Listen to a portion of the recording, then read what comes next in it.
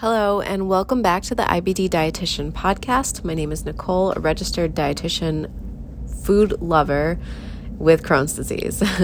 So today I was thinking about a couple of new things that I've learned / heard in a different way I've never heard before. And I'm starting this idea with the fact that all of the diet changes I've tried to make in an attempt to help my Crohn's, not just my symptoms, but to help my body heal, have been unsuccessful. And it's not because I don't know what to do, because for the most part, I have a general sense of the diet that I should be following that would help heal my Crohn's. This is supposed to be with medication. Now, I'm still back and forth on medication at this point, but I know what I should be doing, but I'm not doing it. And this has been my entire life. This has been, I'm an emotional eater. I've always eaten to help either escape from my emotions or to help guide my emotions. I've either used eating super healthy as a way to control and feel better about myself, or I've, said F it and just eaten whatever I want to eat as a way to escape responsibility and life for a day or two or maybe a week. So I was listening to Dr. John Deloney, and he has a YouTube channel, but really where I heard him was he was on the Rachel Cruz show.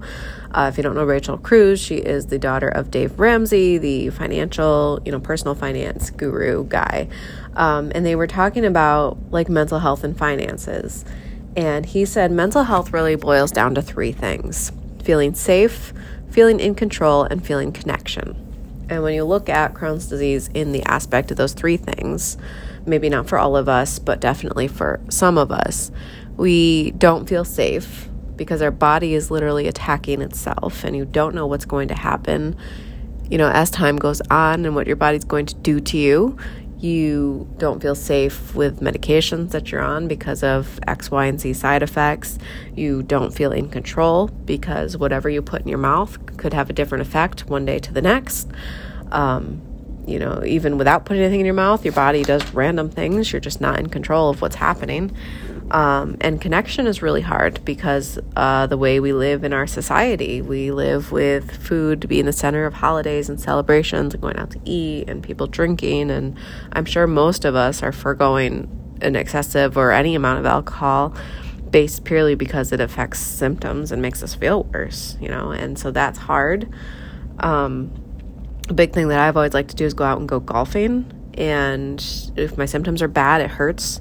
It's uncomfortable. I used to drink and golf, and now I don't drink. And it's not quite the same experience. And the people that you're with kind of look at you like, well, why are you being a Debbie Downer? And why don't you partake? And it is hard. It's hard to feel connection. And then for those of us following a specific carbohydrate diet or a very strict, I'm gluten-free, yeast-free right now, going out to eat is nearly impossible. And so that it's hard to do the connection thing and to connect with other people.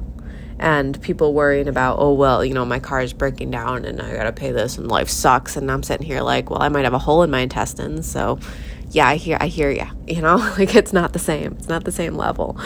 But on top of that, I read a study, and this will all connect. I know this sounds like I'm rambling, but I was reading a study, and of course I don't have the reference for it on the top of my head. I didn't even print it or save it, but it just popped into my head this morning. They took mice, induced colitis into the mice, and they do this various different ways by messing with genetics or whatever. And they had them exercise, and they were testing whether or not exercise can help, with inflammation and with the course of colitis. And they either put the group of mice under stress-induced exercise, or they put them through a more casual leisure physical activity routine. And they found that exercise does help with inflammation as long as it's not under a state of stress. So if you creating an exercise routine for health is adding stress into your life, you're going into it I hate this, I don't want to do this, this is the worst thing I have to do in my day, it may not help. It may not be effective.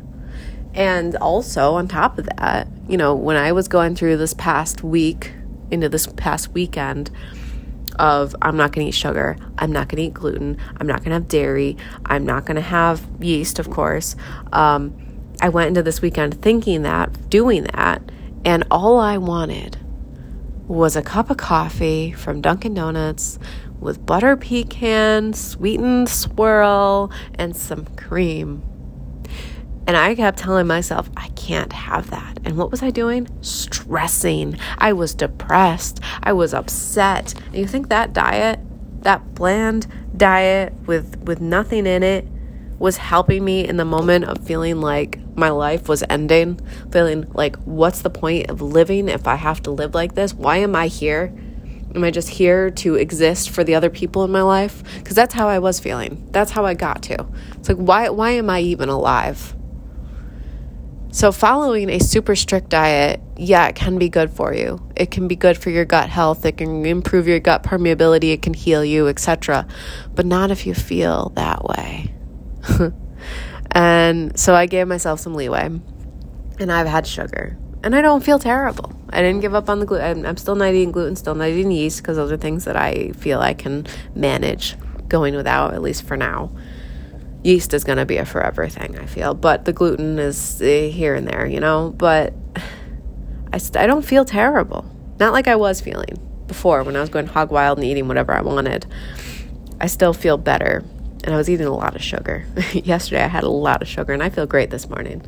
So I'm not saying I'm going to eat sugar like that. I'm actually swearing off sugar the next few days because my body needs a break. And I can tell my body needs a break. Even though digestively I feel okay, my skin is getting a little dry, my teeth are starting to bother me. It's because I'm eating too much sugar. So the way I was looking at that this morning is, what can I control? Because out of those three things, safety, control, and connection, the most important, safety is obviously very important to me, but how much can I control my safety? How much can I control what my body's going to do? I can only control it by what I do with my diet or the medications that I'm choosing or not choosing. So in a sense, they go hand in hand.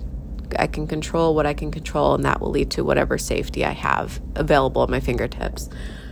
So I'm controlling my diet by choosing to be healthier, to eat healthier the best way that I can. And I've always wanted to go towards a plant-based diet.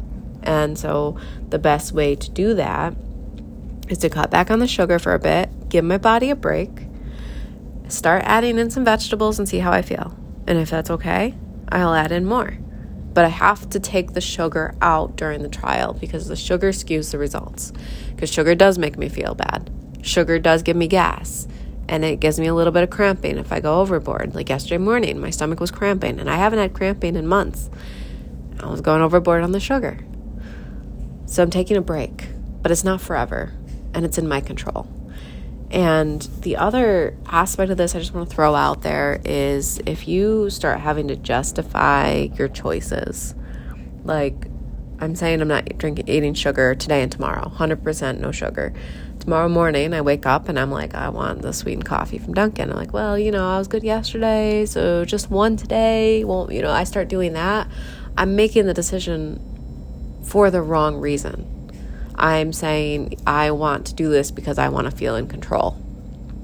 So I have to remind myself that I'm making the decision not to have it. That is in my control also.